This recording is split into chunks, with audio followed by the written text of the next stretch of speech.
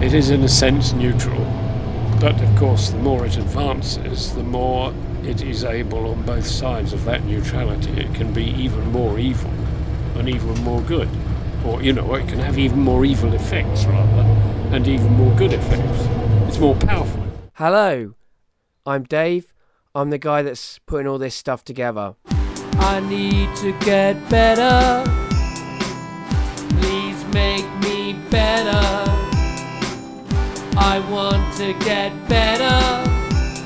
Better acquainted with you. Today we're getting better acquainted with my dad again. Hello. Hello. When we did our first interview, we were going to Germany. Now we've just got back to the UK from Germany. We're in a bus, National Express bus, going from Stansted to Stratford, where we hope that the tube line will be running, but we're not sure at this moment in time. When I do a second interview with people, it gets a bit kind of weird in terms of the two questions, because they're the same questions, because they're standard questions. The first one is, where did you first meet me? I think we established last time when I was born. Don't really need to go into that. The other question, though, is, what do you do at the moment? What can I do at the moment? Not at the precise moment, you mean, with my life. I say, what do you do, so I don't say what's your job, because I don't. I know what you mean. Yes. Well, let's listen to the driver for a moment, and then we have to make sure our seatbelts are on, which we have. We're about to start. What do I do? I spend a lot of time at the computer, on the internet, and also, I have two computers. I have a big new iMac and an old laptop. The last Apple laptop they made in the old Black Notebook series, which will still run present-day operating system. So I spend a lot of time on both of those, reading, and reading Wiki and Art and Letters Daily. Yes, we're all going to Stratford. Art and Letters Daily and Wiki and writing on them on the small laptop, usually in bed. And I spend a bit of time gardening. Okay. Spend quite a bit of time seeing members of the family. Yeah, that's probably. So you're retired in a way. So I'm retired. So that's the long answer. Yes, I have short no answer is retired. I have to earn money, That's quite an interesting thing, I guess, to talk with you about the internet. I mean, earlier today we were talking with your granddaughter and my niece. We were sort of realising when we were talking to her that she was born after the internet was invented. Yes. So she is what? She's 12. Yeah. In fact, so she's younger than the internet. But we were realising that she was of the generation who have never known a world without broadband, virtually. So, well, yeah. I suppose by the time she got to the sort of age 5, 6 to 7, it's been. But you were born in a world. Without. Yes. I mean, I was born in a world before without touring. Yeah, I was born in a world before the internet, and it came in when I was a teenager. It became more widely used. Yeah. And then I was realising that only over the last 5-6 years have I actually started using the internet to this kind of extreme level, where I'm online all the time. But you were offline. You were born into an offline world. Yes, I mean, I didn't encounter computers until 1980, in the early 80s, 81, 82 or something like that. They would you would find the odd school with a computer, but no, I actually first encountered them in the 1950s because I happened to live in a flat above a mathematician who was the computer technician on the London University Medical School computer, which was one of these huge computers of the day with valves, and I think it still had valves.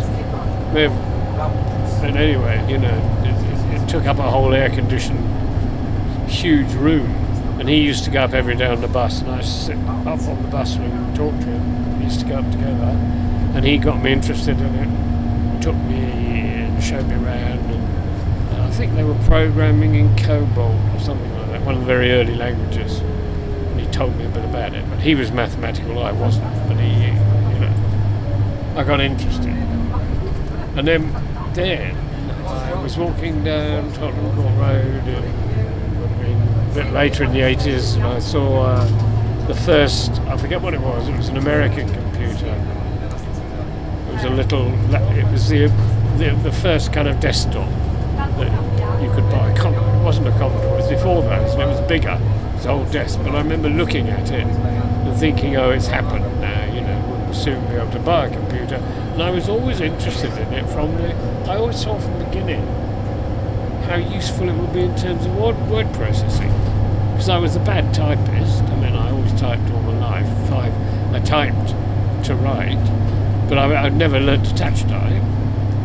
And I saw this thing which could, you could type and erase and alter and all this sort of thing. You didn't have to use Tipex and take it out and go back. You didn't have a terrible messed up manuscript which you then had to retype for the next version, So that's how I got into it. So then I bought myself, because I was working on a film, the film paid half the money, I got myself a dedicated word processor, which worked with an Adler typewriter, which you know about, because you saw that. Yeah, I remember you had a word processor, yeah? Yeah. That was you had a typewriter first, then you got a word processor. It was an electronic typewriter, but it had a 60 kilobyte memory or something. And a little dedicated, it was a dedicated word processor, it didn't do anything else. And it had this 60 kilobyte memory and a little sort of bronze coloured television screen on which the page of text would appear. It was actually very simple but very effective. And you could type on it, you could erase, you could alter.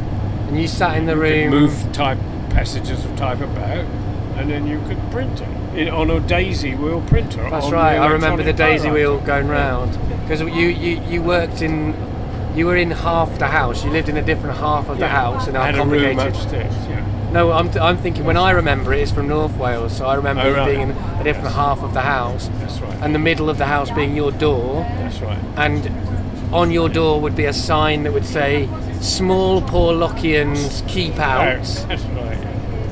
Yeah. And you'd turn it round and say, "You may enter." It said on the other side, "You may enter if you bow 3 times," or something like that. And Porlockians is from Coleridge and Kubla Khan. Somebody disturbed the visitor from Porlock, who disturbed him in the middle of writing Kubla Khan. In the middle of writing it was never finished. And he never remembered the rest of it because it was a sort of opium dream, wasn't it? So he lost his vision. Yeah.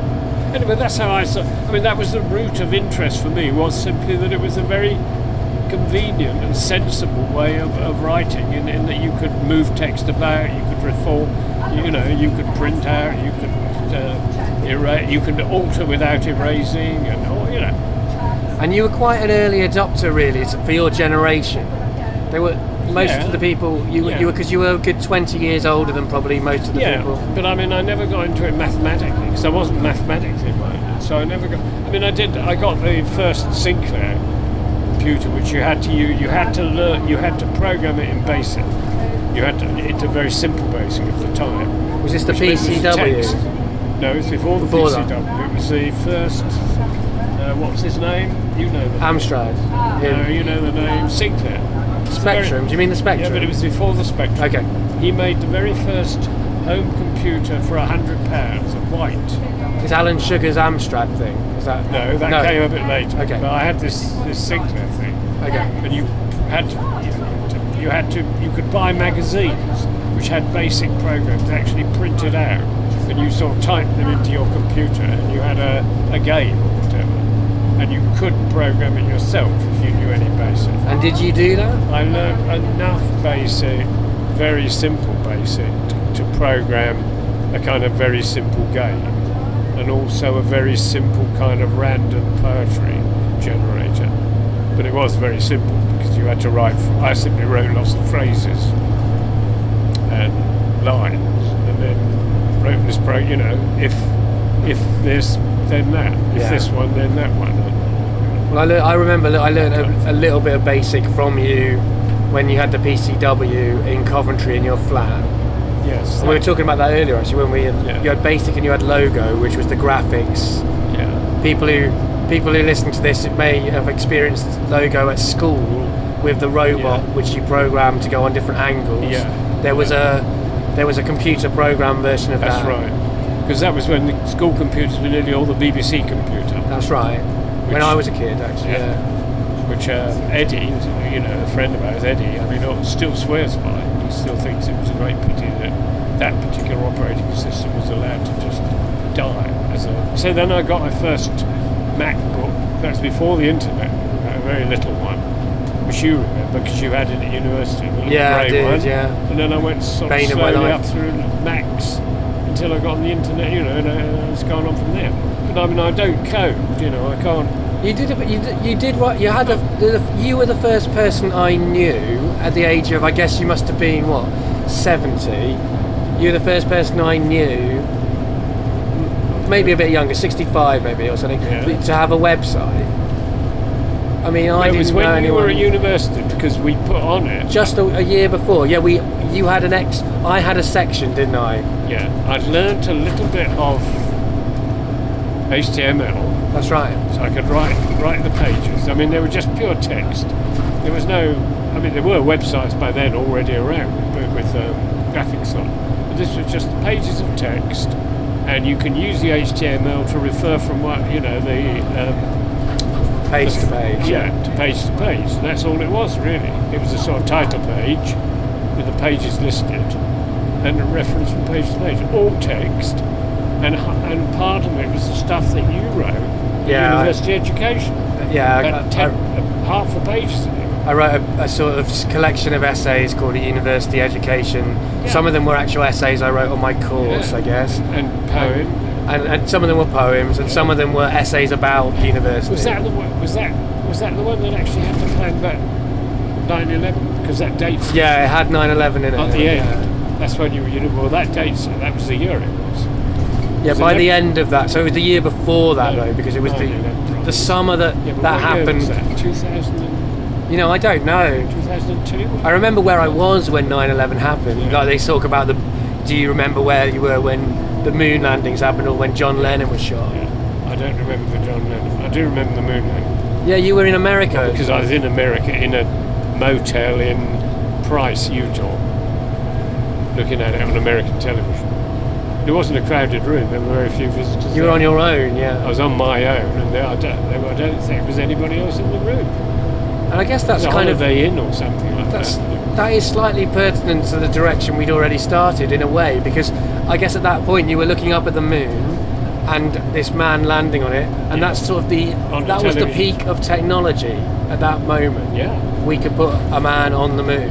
Yeah, and that computer was infinitely smaller. Well, not infinitely, but it was certainly very much smaller than your laptop. Than my mobile Probably phone. Than your Than my mobile mobile phone. Yeah. And what did you think when man was put on the moon in that motel on your own in America? I'd assumed it would happen because I'm in from the 50s,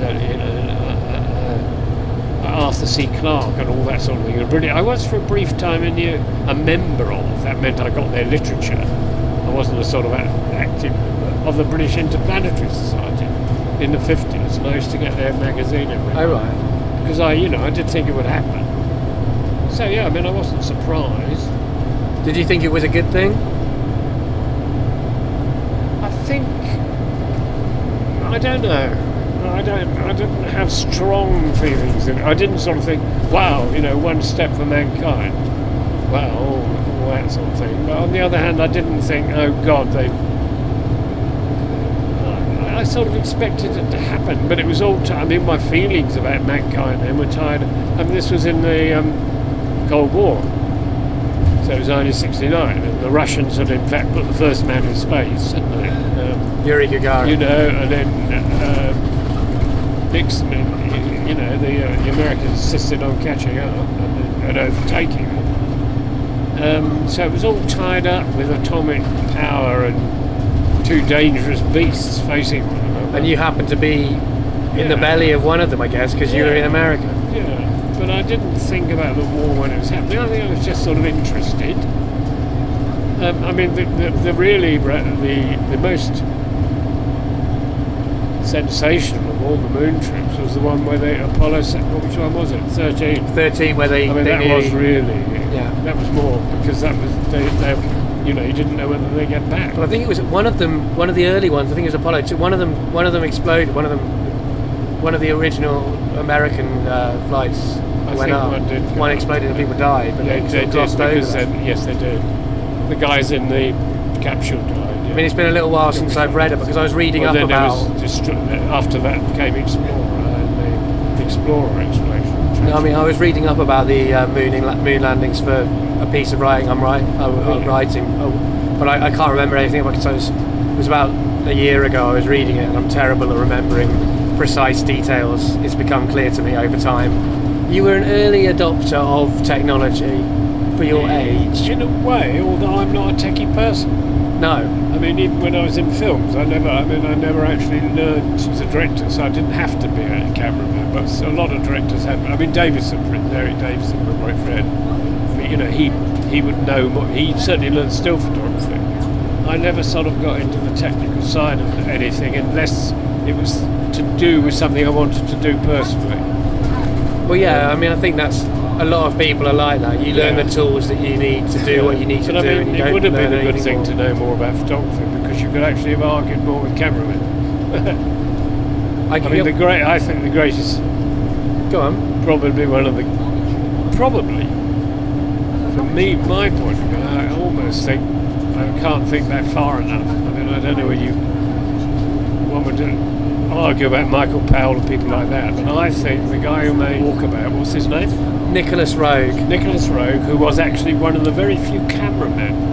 I mean, he went up through sort of assistant cameraman. He became a very, very good cameraman. So yeah, Nicholas Roeg, the director, who hang on, just give them a bit of cameraman, and then he became a director. That's right. So he was. And I think his films are probably a lot of his films are very, very important. Very good. So Nicholas Roeg was a director who he directed Performance, and he directed Don't Look Now, and he directed Walkabout. The other one is the Man Who Fell to Earth with David Bowie. Those are the four I think are very, very significant. And he was an English. You just throw this word great about good and great. Who became a director? If I was in one of these conversations where you're throwing great at that, I would say those are great films. And what you're saying is that because he knew the technical. It's interesting. It was a very rare. I mean, Jack Cardiff, I think, did a bit of directing, but actually, Nicholas Roeg went from being a very, very innovative cameraman.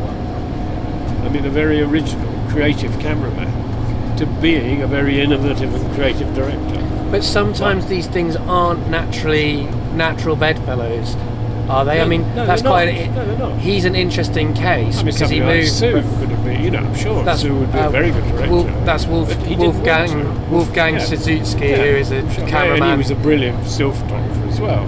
I don't mean he should have done it. But I mean, a lot of people like that wouldn't have wanted to do it. But then Nicholas Roeg didn't actually go into films to become a cameraman. I think he went in a bit like I did, only much more successfully. He went in as got a dog's body because he wanted to get into films, and one of the dog's body ways up was you then asked to be an assistant. In those days it was much less sort of film school training. Right? You were asked to become an assistant to the cameraman, so you became an assistant cameraman, and then because he was good and obviously able at it, he then became a cameraman, and he came up that way. But had he sort of become had he become a director or been helping on a script, he might have come up another way. So that may be why he's a rare. A lot of the people I've known who make music learnt that stuff, and it's helped them immensely. So I guess what you're saying is if you've got an instinct towards making art, it is worth learning the technical side of what you're doing, because then you have control over what you're. I mean, this is an interesting thing in terms of the internet. It's very difficult now. It's very extraordinary now, though, because there's so many schools. There's a guy called Rushkoff, a internet theorist, who I've listened to a podcast about relatively recently. He's got this theory of program or be programmed. Yeah. That if people don't learn how to program, they have no control over anything. If they don't learn code. Except the only way around that is you have to have somebody who is a relationship between two people, one who is very, very techie, but very much wanting to be wanting to further the other one's creativity. I mean, it is possible you get a relationship. Well, it's a There's funny. always some aspect of that in some relationships where one of the people is more. Well, it's a funny thing about learning rules in terms of creativity, because your other big film hero, or your biggest film hero, who we don't completely agree on, I know. but is Orson Welles. Absolutely. And He's a film hero. I think he's a great artist. But when he made Citizen Kane, remembering back to my film studies days, A level, he didn't know he didn't know the limitations, so he asked people to do things. Well, Greg Toland, he had a great cameraman. But he had actually one of the other very, very creative cameramen. But Greg Toland had to work out. Became a director. I don't think he had a director. But Toland was presented with in theory, impossible requests that he then had to work out how technically to achieve. Yeah. In those days, that was always the thing. I mean, with a director, if you're a director, you would have a request.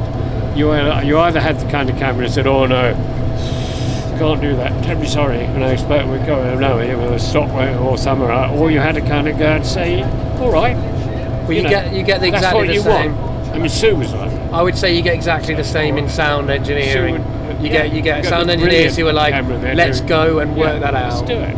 And Toland was like. And ones who are like, "No, you can't do that. That's Yeah, but now you might think you can do that. We've now reached actually an age with this whole business of code and that. We've now reached a point where any combination of visual and sound imagery in any form, any edited form, or to any time scale relating to any musical beat or anything else you like, anything that you can imagine can be done. It can be done. Now, it can be done because of people who can actually manipulate code. I mean, I was looking at what's it called? You were looking at your grandson's Lego Universe game, yeah. And I mean, I thought, because actually I think this has sociological implications, but just to keep with what we're talking about, I mean, that is so. If you write the right code and you sort of got the right program, you can put any image up there. Now, it's no longer a question of recording an image and altering it. I mean, you can do that if you like. This isn't that, but in the old days, in the early days of film apart from was either animation, drawn animation, or it was recording a real image of some sort, even if it was in a studio and created by properties and then manipulating that image by cutting it, by editing it, and sort of thing. But now you can just. If you can imagine it and you can describe it to the person, to some circle of special effects men and women, programmers, men and women programmers, if you can, they all say, yeah, that's right, CGI, and you don't have to make the models like you look at the original Star Wars, and I think the reason that they were much more dynamic than the prequels, although this week some children have been telling me I'm wrong about this, but they're wrong, in my opinion. But the reason the original Star Wars films were more dynamic and because they had a physicality to them, because the models were the spaceships were models. In the prequels, they've made everything in CGI, which I'm not one of these CGI deniers. I think that there are some great things done with CGI, but it's a like tool. Everything else. It's a tool, and it's overused at the moment. Well, the other thing is that the trouble is that these tools become more and more sophisticated and capable of doing more, which means in the hands of somebody with tremendous imagination, they magnify that imagination. It's like you give Shakespeare CGI. I mean, it would have been a magnification, but it also means that. You can see this by the way Mac, for instance, are selling things like the new iMovie programs. It also means that they're saying to anybody, they're putting these tools in their hands. I'm not saying they shouldn't, but people who would never dream of, say, making a movie can get iMovie and make a movie. Now, whether that's an addition to the world a good thing, or if they enjoy doing it, that's fine, But isn't it a neutral thing? There's it's a punk thing in a way. Punk meant anyone who can pick up a guitar can make a song. Yeah. Well, now anyone with a computer can make a movie. Yes. Now that's a great, that's a liberating thing for people who would never have had the money. It's about money, really. Yeah. You could have someone with vision can make a movie when they would never have been financed. They'd never made every optical effect on iMovie. You would have had to have sort of gone to a laboratory, and it would have cost you thousands of pounds just one. It also means what you were saying. Yeah. Which is that anyone can do it. So there's a lot of bad films or bad music or.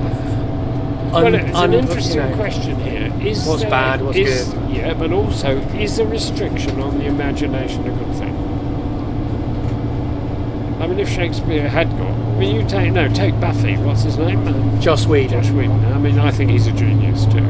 But I mean, okay, he doesn't. He's not overcome by the medium. I mean, he's taken this medium of television, serial television. So series television, and turned it, I think, into very great work of art. On the other hand, if you hadn't got all these modern technologies, that would have been impossible to make. I mean, you think of the mammoth task that would have been with old-fashioned screen technology. It would take you 100 years to make the Buffy series. But most of Buffy is made physically. Oh yes. Most of it. But by the end, he's using CGI, and I think the special effects with CGI were a little bit of a flaw with a brilliant series. I agree, but they were a bit of a flaw. Well, that's what I mean, he doesn't use CGI for its own sake. That's when CGI is bad. It's like anything which is used for its own sake without any contextual validity. Well, he did use it. Actually, I would. Although, Joss Whedon is one of my heroes, I would slightly challenge you on that, because in the last series, the reason, in the last series, when they fight against all of the original vampires, the reason that there's so many original vampires was because it was the first time they could do that. Yeah. So they went, we can do this, no one's done it before, this is a kind of, we can have a massive CGI army of creatures that on television. And we could never do that before this moment. You could only do that in film before that, and before that you couldn't even do it in film. So I would say that he wasn't afraid to sort of do, we can do this for but that's trailblazing. Yeah. That's saying we can do this, let's do it. Actually, we've never done it before. They could have done it in film, presumably. They could have done it in television, but the cost and stuff. Yeah, it's to do with cost. The cost to come down. Lord of the Rings with all those battles. Yeah. Were they CGI? Yeah, they were. And the Star Wars prequels. You were doing those in the 40s and 50s. You had to hire, which people did. You'd have to hire the Hungarian army. Yeah, well, like Spartacus's battle scenes, I think, they were amazing. They had loads of people in them, and they are really, really physically. Yeah, you had to get 1,500 people. Yeah. That was, anyway, yes, okay. And now they don't.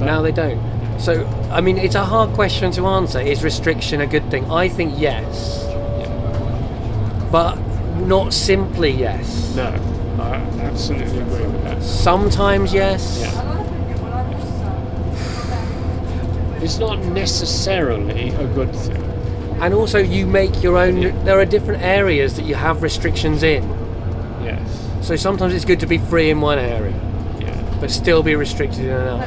Yeah. What about writing, for instance? In one way, thinking about it, in the old days, when you wrote a script, you had to write, well, you didn't have to, but people got a bit fed up with you if you didn't. You had to actually think, well, now what can be done in film? No, I can't do that, but they could do it this way. But now, quite honestly, if you have a good imagination and you sit down and you write a brilliant imaginative story, you can hand that to sort of special effects people and code, CGI people, and say, right, these are the images required.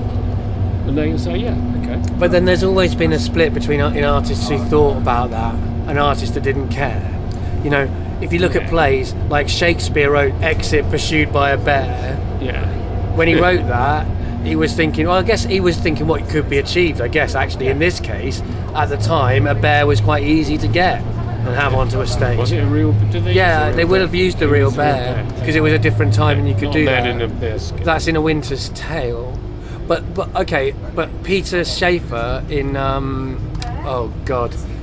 in his play about. He wrote a play about Hannibal crossing the Alps, and he has a stage direction. They cross the Alps, and so the director will have to work out how on earth to put on stage. Well, he still would on stage. How can you do that? How can you achieve that? A lot of technology. You have to think. Yeah. How can I achieve that? And there've been other. But if he'd written it for a film, that would be easy. Yeah, I'll just say about you. Well, think about when we read that play together. In our, we get together and read plays with some people, and we read Sarah Kane, which had like a flower comes out of the stage and opens. When she wrote that, she didn't care how it would be achieved. It would be achieved. You have to think as the director. You have to think how on earth can I make that happen? And there's a great value in that, in trying to do things beyond your limitations and working out how to achieve that. Yes. And this technology does allow for that. But you know what I was thinking? Do we want to change the subject totally? Go for it, whatever. Because it's very strange, and I'm sure I'm wrong. But when I was watching my grandson's Lego Universe... Lego Universe is a online role-playing game for children where you have an avatar that is a Lego character that goes around and interacts with other children who are online. It's very well moderated. For people my age, it's a little bit like World of Warcraft, but made by Lego for children. For people your age, I don't know if there's no comparison. There's no thing that you had. I'm not very familiar with games, but I mean there are equally sophisticated games which would, I'm sure, be equally relevant to the argument, to my argument, or my thoughts about it. But what it does occur to me is to really change the subject. One of the arguments for capitalism has always been that it is the most rational way of achieving not exactly happiness, but for the greatest number of people, it's the most rational way of achieving the greatest amount of happiness for a great number of people. This happiness can only be achieved at the cost of X, Y, and Z, and various factors which are necessary for capitalism. Because it is quite impossible to have a totally rational system of distribution, because we simply are not able to do it. But the market, by using the market, we can have a form of society in which, while it's not perfect, the market determines, supply and demand, etc., work out in the end that we get the best basic distribution we can have. This is fairly true, but it seems to me that we've now reached the age with computerization where this is no longer true. And then, in fact, the only problem we would have now is to formulate our requirements.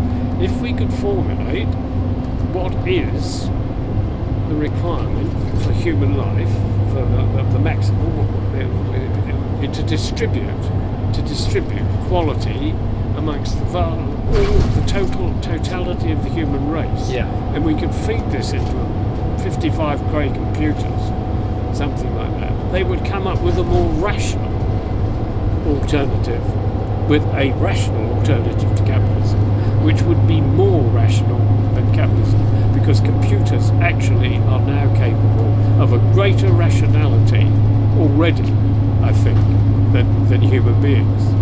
The problem is, of course, programming. Well, I don't know about that.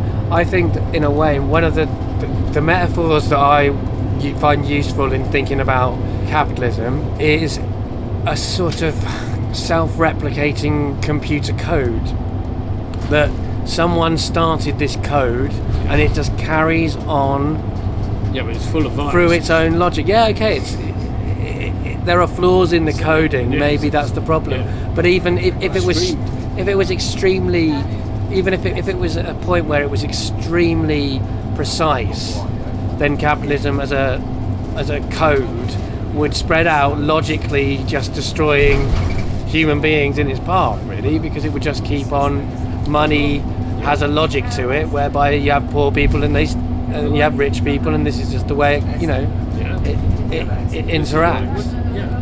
I mean, it is like a computer virus that we have no control over anymore because we've set it running, and it just keeps on playing out within the logic. We haven't programmed it. We would say that it is the kind of way it's an inherent program in nature that the market is a kind of mathematical, self-existing thing which arrives at, by compromise, etc., arrives at the greatest possible equality.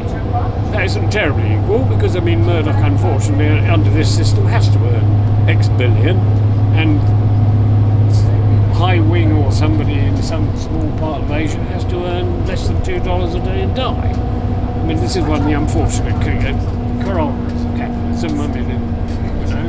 We can put this right by helping trying to get back to the third world to become less third world and more first world, and then we can, and everyone will have a better quality of life generally. And the fact that everyone's forgotten their entire cultures and their ways of existing doesn't matter really, because we're all a bit happier. Okay. Absolutely. And that great proselytizer for competition, Rupert Murdoch,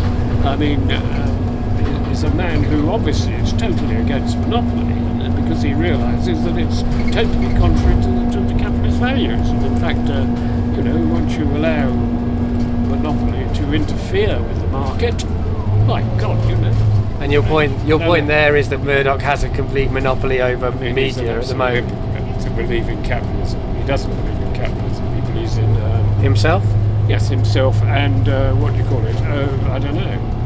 Accumulation, personal accumulation by any means whatsoever. But capitalism isn't really an ideology, it is just a system. Well, it claims it isn't an ideology, of course. But if it was an ideology, at least it would make a bit more sense. If it was an ideology, it would be pure. And if it was pure and the market really was allowed to operate, it would work very efficiently. Brutally. At the cost of enormous suffering in those people who are left out. But that's the argument that people have for having a compromised capitalism. That if you have a compromised version of the system, then it is less brutal, less people are damaged by it. Yeah, but it also means that it's compromised in the favour of those people who escape have power. Anyway, that was just a digression. A small digression about capitalism. A small digression about capitalism. The interesting thing about it is, there you were watching a computer game that is being played online by a child. And you were one of the early adopters of computers. You were writing HTML. You've forgotten a lot of that now, but you were writing it very early on. Very crude, small amount. Yeah, I was. Yeah. But you wouldn't have been able to play that game. CSS. You wouldn't have been able to play that game. Oh yes, I would if I sat down and sat down at it very slowly. Because it's made. It's not made for people who can code. It's made for kids who are familiar with, computer manipulation, key manipulation, and. But even then, there's a hell of a lot of language that you don't. Oh yeah, and he was much quicker at it than me. There's a whole lot of processes that you would be completely unfamiliar with. Yeah. So you've never played a computer game like that. So you wouldn't know the language of the game. And that's partly because the one aspect of computers I've never really got into has been games. Yeah. I've never really been into games generally. The only game I really sort of played at all and really enjoy, and I'm not very good at it. When I played it a lot, I was adequate at it, but no more. I'd never be more. Is chess. Well, chess is something that computers can beat human beings on now. Yeah, that's another. Yeah, that's what I mean. They are already improving. So why, if computers beat humans in chess, would not computers be able to produce a system more rational than capitalism for fulfilling human? But isn't a computer's only as good as the person programming? Yeah, I know. And so. But what was the first thing we said that they can do? They can play at chess. They can play chess, yeah, but they've been programmed by people to play chess. But the man who programmed that computer to beat other men at chess couldn't beat the computer. And women. Right, that's me. But it was put in. The program was put in, but not the actual victory in the game. Yeah. In fact, the guy who actually programmed that computer was building into that computer a program which could beat him. Yeah. Well, that's quite a scary idea, though, I think. What I could do. Because it has greater powers of computation. If you formulate the rules of computation for it. But what's the value? What's the value in creating things that can make these sorts of decisions? Does it make people happier? What kind of conclusions? As someone who's followed technology, I know your thing is that you don't like to make conclusions, or there are no conclusions. Isn't your big phrase is nobody knows, isn't it? That's something. Yeah, but that's a whole. No, I mean, I don't know about technology. I think it's like it always has been. It is in a sense neutral, but of course, the more it advances, the more it is able on both sides of that neutrality. It can be even more evil and even more good, or it can have even more evil effects rather, and even more good effects. It's more powerful. Yes, that's what. Yeah, the only progress. Okay, folks, we'll shortly be at Stratford, East London. We seem to have had a fairly good run. We're pretty much dead on time at this stage. Before leaving us, please make sure that you have all your belongings with you. I'd like to remind you to remain seated until the coach has come to complete standstill. For the comfort of all other passengers, if you have any rubbish on board, please don't leave it on the vehicle. There are bins at all our stops here, and if you'd like to use those, the oncoming passenger will be pleased to get onto a clean coach. Thank you. That's very good.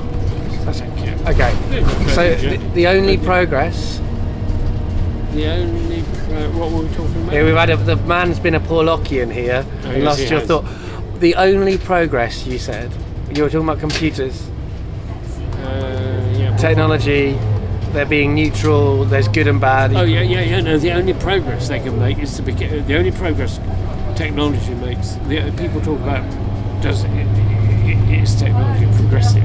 The only progress it makes is to be more powerful.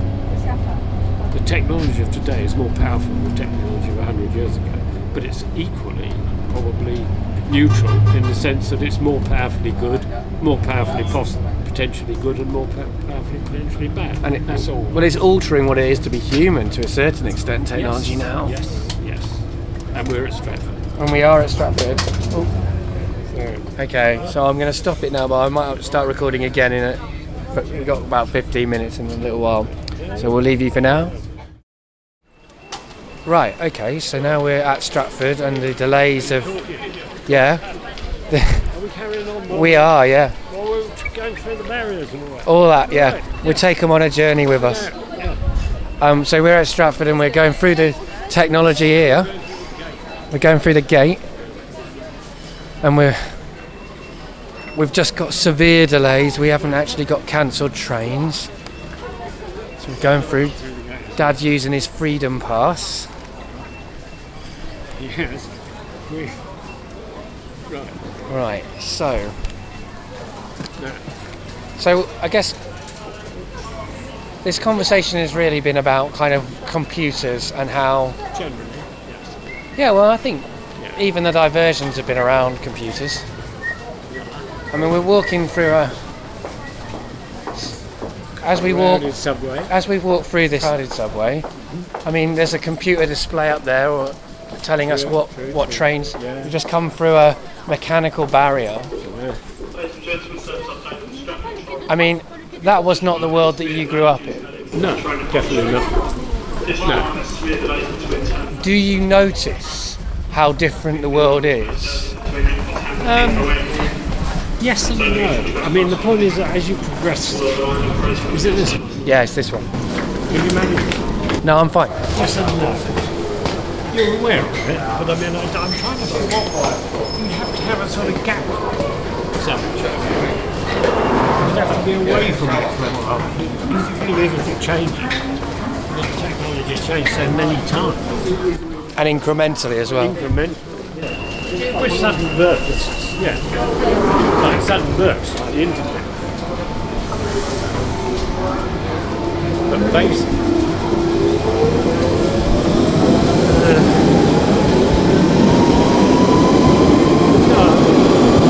so put our bags down.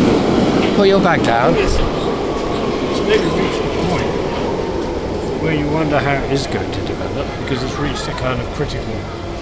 It's reaching the critical point where the technology may be superior to its inventors. You think? Well, I mean, it's reached the point where you can imagine that is one possibility. You can imagine a computer that we've reached beyond human reason and knowledge. We've actually not exactly created, but discovered, in a sense, engineered the beginning of our own of superiority to our own understanding. But who knows? But that is different to anything else. Well, I think in terms of dates, yesterday is when, in the Terminator 2 film, Skynet was supposed to become sentient. And tomorrow is when the computers are supposed to take over. I think, in terms of that science fiction film, that's when it was set. So that might be a prescient film in that respect. But as one said before, that technology only progresses in the sense it gets stronger, either in a bad or good way. The danger is that rather than create something more wonderful in ourselves, we actually destroy ourselves and everything else. Yeah. Or it does. Or I don't know. I think that's fair. It's a theory. So here we go. We're going on the train, the tube, with a computer. Well, it's got a driver on it. Yes. But it wouldn't exist without computers. Between the train and the platform. Change here for the Jubilee line, the DLR and National Rail. I mean, did the tube exist when you were a kid? It did, didn't it? It was when the tube started. I mean, my first encounter with it was... I was living in London from about 8. But out in the suburbs, I suppose... I went on it occasionally. It existed, I think, from the Victorian age. As soon as I started to work, I went on it regularly. I think that the tube existed in the Victorian age, I think. The earliest. Because it was a train. It was a train, and you know. Yeah, well, it was originally a post office tunnel, wasn't it? Yeah. Wasn't it? Probably.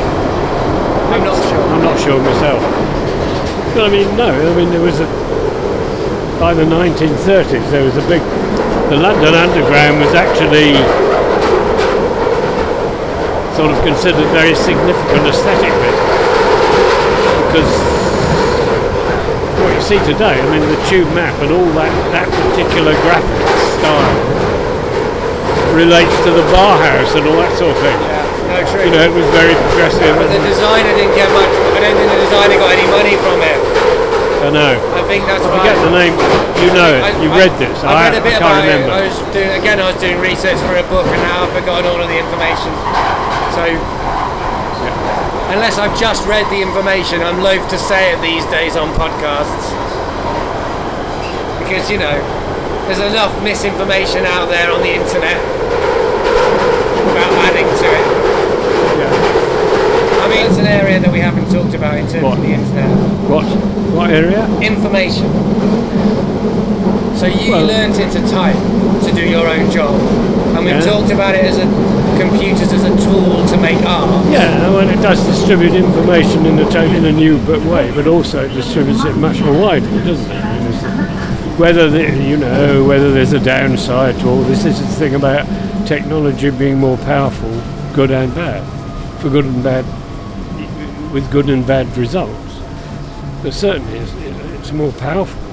Dissemination of information now is worldwide, very fast. It happens quickly. It goes to a larger number of people. They can respond faster. You know, there's this thing you have called Twitter, which I cannot master. You can follow me, GooseFat101. You use it a lot. Yeah, I do. Go on. I'm plugged into it. No, I've done my plug. Yeah. I'm plugged into it all the time, really. Yes. Yeah. I'm never not online, probably now. You got a BlackBerry? Yeah, on my BlackBerry. You like an iPhone? Yeah. That's right. Yeah. If anybody wants to send me one, I'll happily take that donation. Well, you're an Apple fan. They call it fan. I'm not you're really. You're an Apple fanboy, they might say.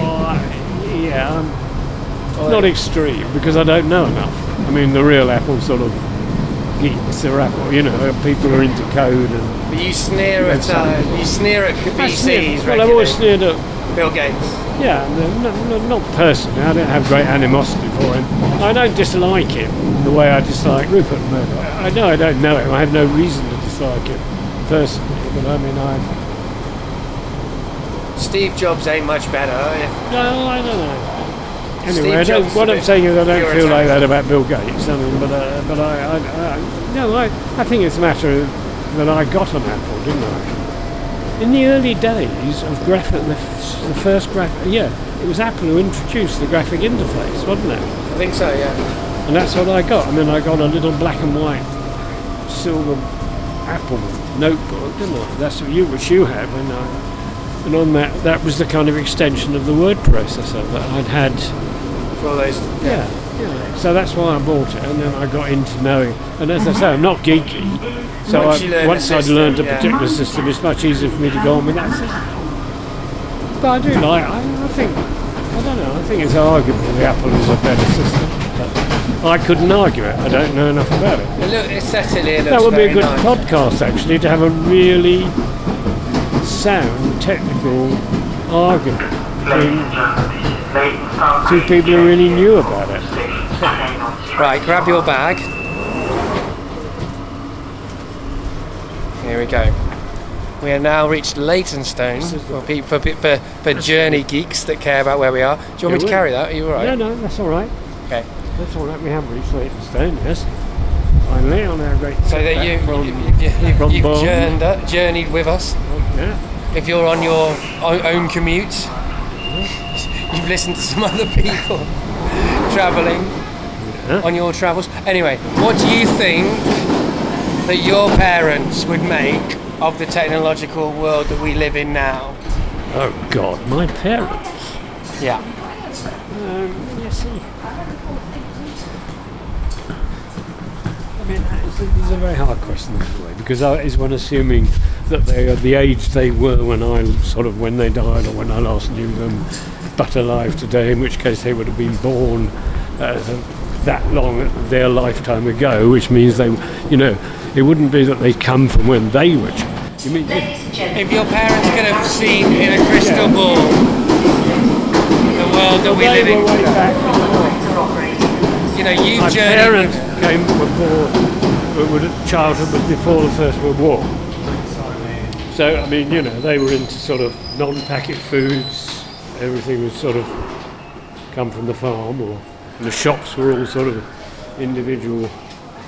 So, yes, they would be amazed. But, I mean, you could easily say, what would somebody living at the time of William the Conqueror thought if you just suddenly showed them? Would that be the same, do you think? Would it be as extreme? Sorry? Would it be as extreme for them as it was for someone at William the Conqueror? I mean, it wouldn't be much. I mean, I think probably the distance between the world of William the Conqueror and the world of your parents, 1900. Yeah.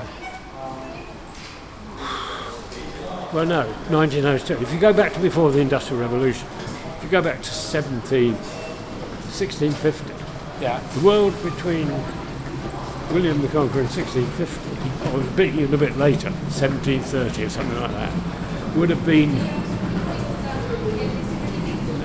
There'd have been less difference within over all that period of time than there has been in sort of every 10 years since, probably. And you've lived most of that time. Well, I lived, yeah. You've lived through the wildest technological advancements, do you think, throughout history? Possibly, but I mean, to have lived... But yeah, because it's not only that things have changed, but the speed of change has grown.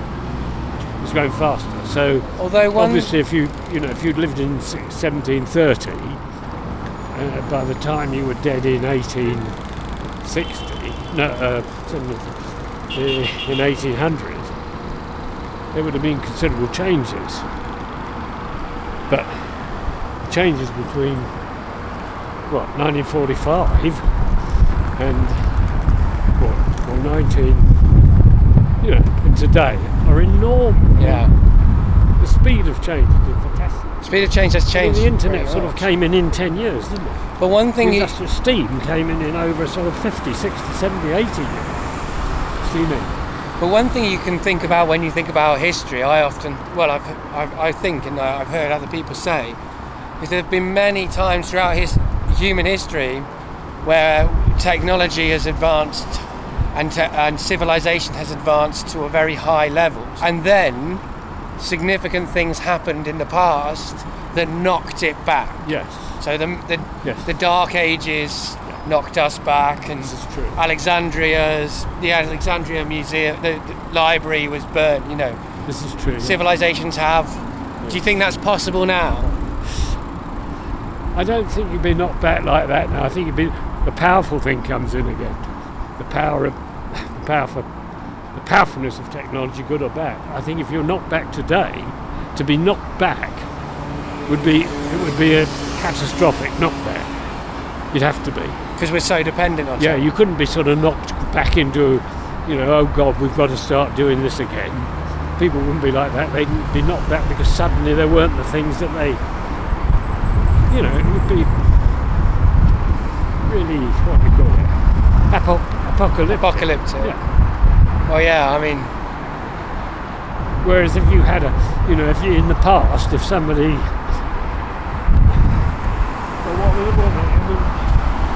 it wasn't so much technology was knocked back; it was kind of social economies were knocked. A civilized structure was or even knocked out. knowledge. Yeah, knowledge disappeared. So but still, everybody was still living on farmed goods. The goods that had to be grown. Life still stayed in the same way. Okay.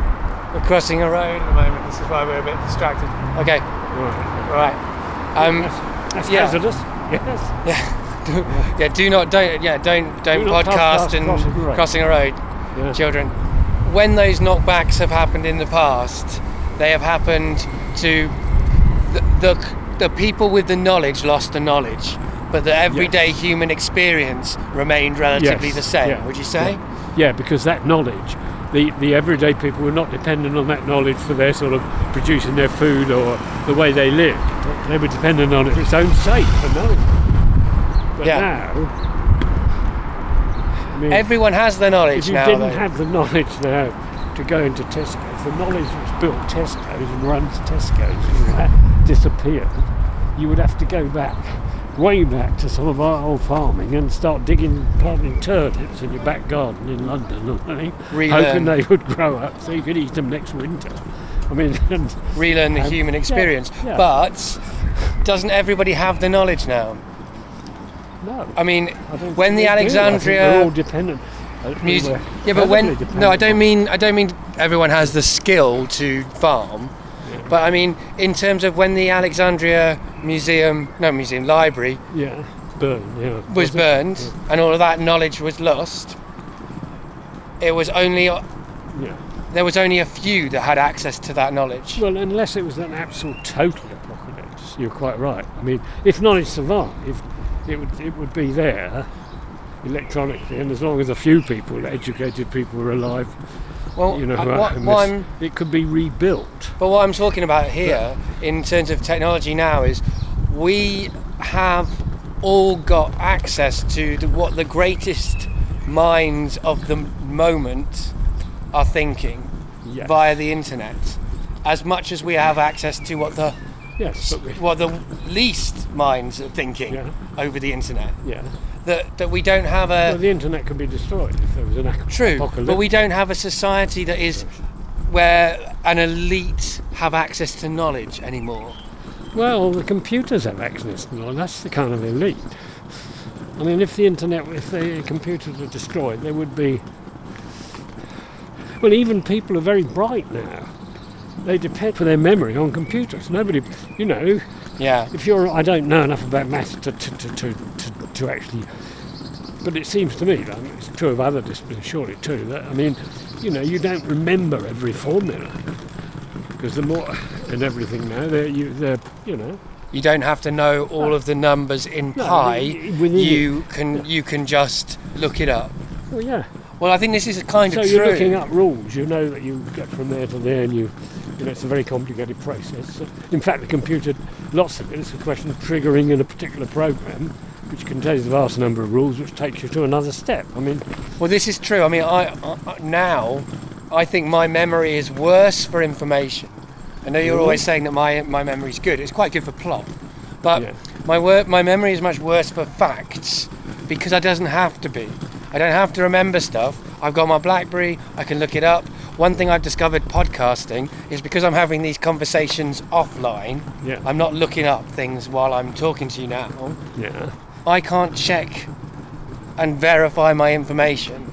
So I've discovered that I have to be very careful about what I remember because it won't necessarily be true. Yeah. And that in the past I might remember this stuff. Like I don't know any of the dates of any history. No, it's not. It's you don't feel the need to remember these things. No. Yeah. True. This is the argument of, should you teach children dates and things, or should you teach them concepts that they're interested in? The changes within civilization, which are not to do with King X died on this point, but are to do with sort of vast social. Yeah, but if someone took interactions with technology and ideas and that. But if someone took the internet away from me, I don't have any knowledge.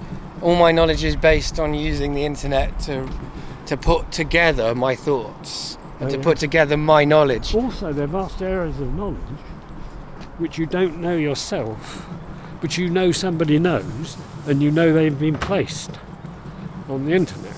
Yeah. So you don't bother. You don't bother. But then there's so much knowledge. If you learn that a certain calculation or a certain formula is necessary to calculate to get a certain result about something, you can go and look that up and just sort of put the figures in and do it. But you won't necessarily understand that calculation. You don't have to understand it, so you probably won't remember it. You are reliant on having that there, so you can always say, when I want to do that, I'll go and...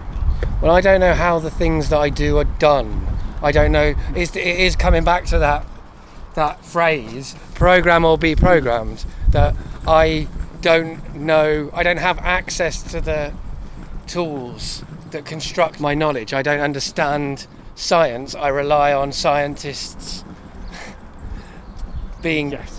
I rely on a system that balances knowledge and gives me access to that knowledge, I guess. Yeah, I suppose I do. Yeah. But the idea of the complete man, who was both the complete theoretician and the complete practical man, who sat in his small Greek holding or something and was all about philosophy and also grew his turnips.